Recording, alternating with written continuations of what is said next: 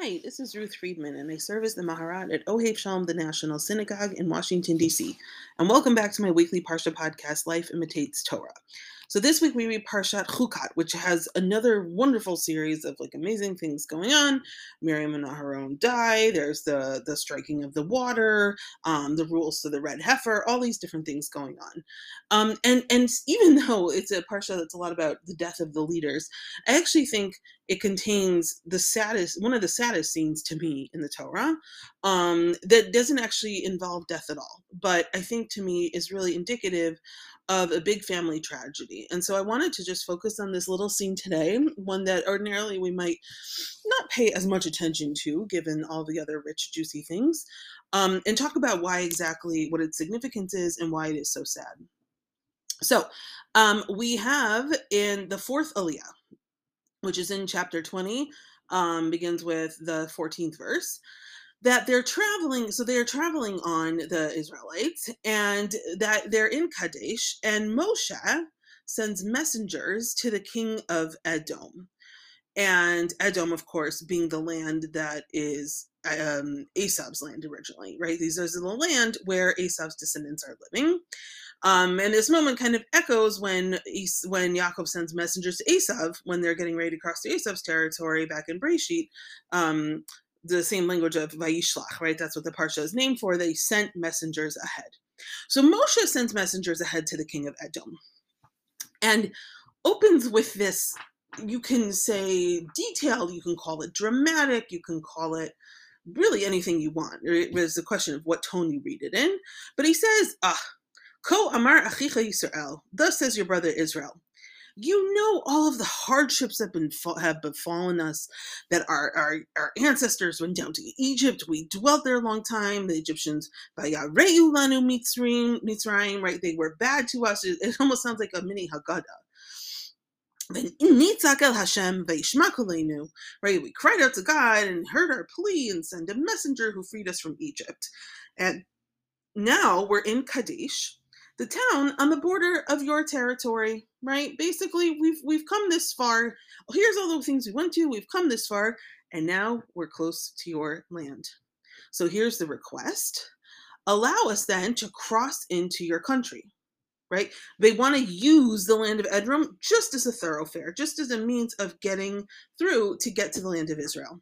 They say, don't worry, we're not going to pass through your fields or your vineyards. We're not going to drink your water from the wells. We're just going to follow Derech HaMelech, the king's highway. Basically, we just need to use, the road through. We're not going to touch anything. We're not going to take any of your stuff. We just need to pass through. Right? So it seems like a fairly innocuous request.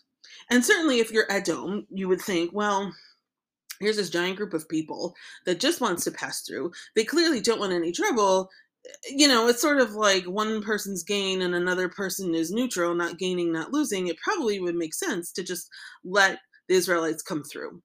But yet we see this very dramatic and forceful response that is so forceful, it should almost catch us by surprise. Because Vayomer elav Edom, lo ta'avor bi, pein b'cherev etzel likratecha. Edom answered, you shall not pass through us, or else we're going to come out against you with the sword. So this is a very violent, very firm denial of the request. And the Israelites return. They say, but we're gonna stay on the path, right? And if anyone needs to even just drink a little water, we're gonna pay you for it, right? We're just asking to cross through on foot, right? You're not going to lose anything, say the Israelites to Edom. Trying to once again, I think, use logic to appeal to Edom to try to let them through. But once again, Vayomer lo ta'avor. Vayetze Edom likrato ba'am kaved uvayad chazaka. But they replied, nope, you shall not pass through. And Edom went out against them in heavy force, strongly armed. And then the last pasuk of this little incident, Vayima'en Edom netone Israel avor bigvulo. So Edom would not they refused to let Israel cross their territory. And as a result, Israel turned away from them. Now, of course, we have to ask the question of what is the point of this little story? Why are we including it here? Is it just part of the journey of the Israelites that gets included, just like plenty of stops in the journey get included? Or is it trying to teach us something else? Now, for many, and I'm pretty sure we've discussed this at some point in the podcast before, because it's a very big topic and one that interests me a lot. Many people would probably say, well, this story is here to demonstrate how evil Edom and Esav are, right? That Edom, who, ends up getting portrayed as the Romans and then the Christians, they're this evil nation. They always have it out for the Jews.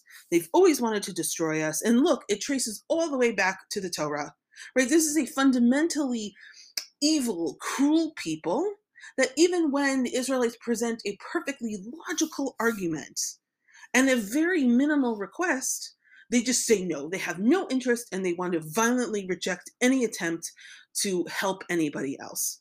Right. And I think we would certainly see that as a mainstream interpretation because it both reinforces, it serves as the foundation of and reinforces that narrative that Edom is really the epitome of evil. But I think that if you limit it to that interpretation, you miss something bigger that's happening in the story, what's happening in the Torah, and the way that this connects back to Breshit. So as we said, back in Breshit, Yaakov and his family in Parshat Vayishlach, and others, they're making their way from Lavan's territory back to Canaan, back to the land of Israel. And the same thing happens. They need to cross through Esav's land. They need to cross through Esav's territory. And so Yaakov sends messengers ahead to Esav. And once again, is like deeply ingratiating, I guess, is that the word? Where it's just deeply saying like, your brother is coming, your family. I've been with Lavan. Don't worry, I have everything that I need. I've got cattle, I've got slaves, I've got a big family. Just like we're just hoping to find favor in your eyes, right? Basically, I'm coming near you. Last time we saw each other, things weren't so good. Remember, last time they saw each other was when Yaakov stole the blessing from Esav, and Esav said that once their father died, that he was going to kill them, which is why Yaakov had to run away in the first place. And so now, it's many years later, Yaakov's getting close to Esav's territory. Is clearly terrified of what Esav might do to him. And so he sends messengers saying, I have everything I could possibly want, and I'm just kind of hoping to appease you, I guess, so that you don't try to kill me or something like that. And Esav has a much different reaction than Edom did in our parsha in Chukat. Esav comes, he sends messengers saying, okay, he's coming, he's got 400 men with him. And Yaakov, of course, reacts and thinks the worst, that Esav's coming to attack him. But as we see, Esav really is not coming to attack him. Esav is coming to excitedly welcome Yaakov and his family, and is clearly interested in a reunion. Right? And Yaakov can't, this is we spoke about back in Parshat Vayishlach, Yaakov can't really accept that Esav is actually interested in a reunion, that Esav has moved on.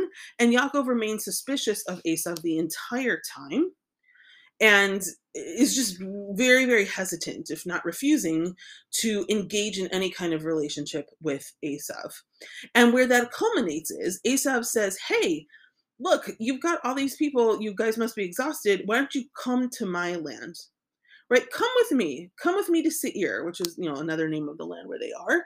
And Yaakov, continuing to be his suspicious self, says, no, please don't worry. Everyone, it's too long for them to walk. And, Esav is just insisting. And Yaakov is saying, no, we're too slow. And so Yaakov eventually basically says, you know what, you go ahead. Right? You go ahead, we'll travel slowly, and eventually we'll catch up to you, right? So you have a day to get ready, and when we get there, we get there. And so Esav said, basically implied is that Esav says, sounds great, in chapter 33, verse 16, Vayashav bayom hahu Esav l'darko se'ira. Right? So Esav starts back on that day, on his way back to Seir, and he's excited because his brother and all of his family are going to be joining him. But then the next pasuk tells us, Vayakov nasa Sukkota. Actually, what happened? Yaakov went to Sukkot. Yaakov never ends up in Seir. He just goes straight to Sukkot. And so what we see here, what happens in Breshit, this very tragic conclusion to the story of Yaakov and Esav, is one in which Esav has clearly indicated that he's ready to forgive Yaakov. Yaakov totally cannot wrap his head around this, can't really bring himself to believe it. And as a result, they leave it on terms where Esav goes home expecting Yaakov and his family to follow, and then they never show up. You can imagine what kind of devastation that would imprint on Esav. You would imagine this would make him quite sad. And I could see, certainly, possibly make him angry also. And that I would posit would have created a narrative in which Yaakov, and his descendants are ones not to be trusted, or they're the ones who lied, right? Because that's basically what Yaakov does, is he lies. He says, I'm going to follow you, and then he doesn't.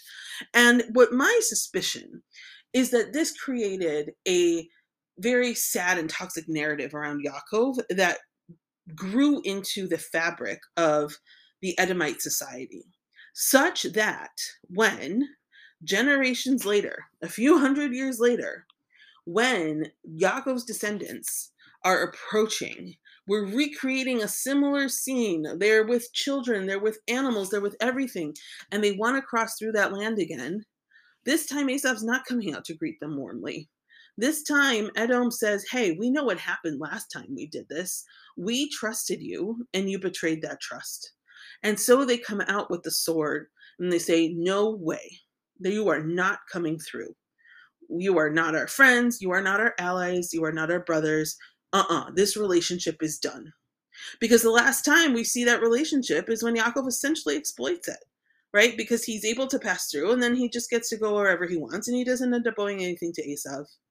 And so that's why when I said that I think that this is one of the saddest scenes in the Torah, it's specifically because of that, because it shows you how Yaakov's failure to move on, to believe in the good in Esav, to actually challenge himself to reconcile with his brother, created a generations long, a centuries long narrative within Edom of betrayal, I think of lack of trust, of just feeling so let down by Yaakov and his descendants that we see here that play out in real time, that they're so hostile to the Israelites that they refuse to let them in. And, as always, I think these are good lessons for us on what it means, the importance of engaging in meaningful confrontation.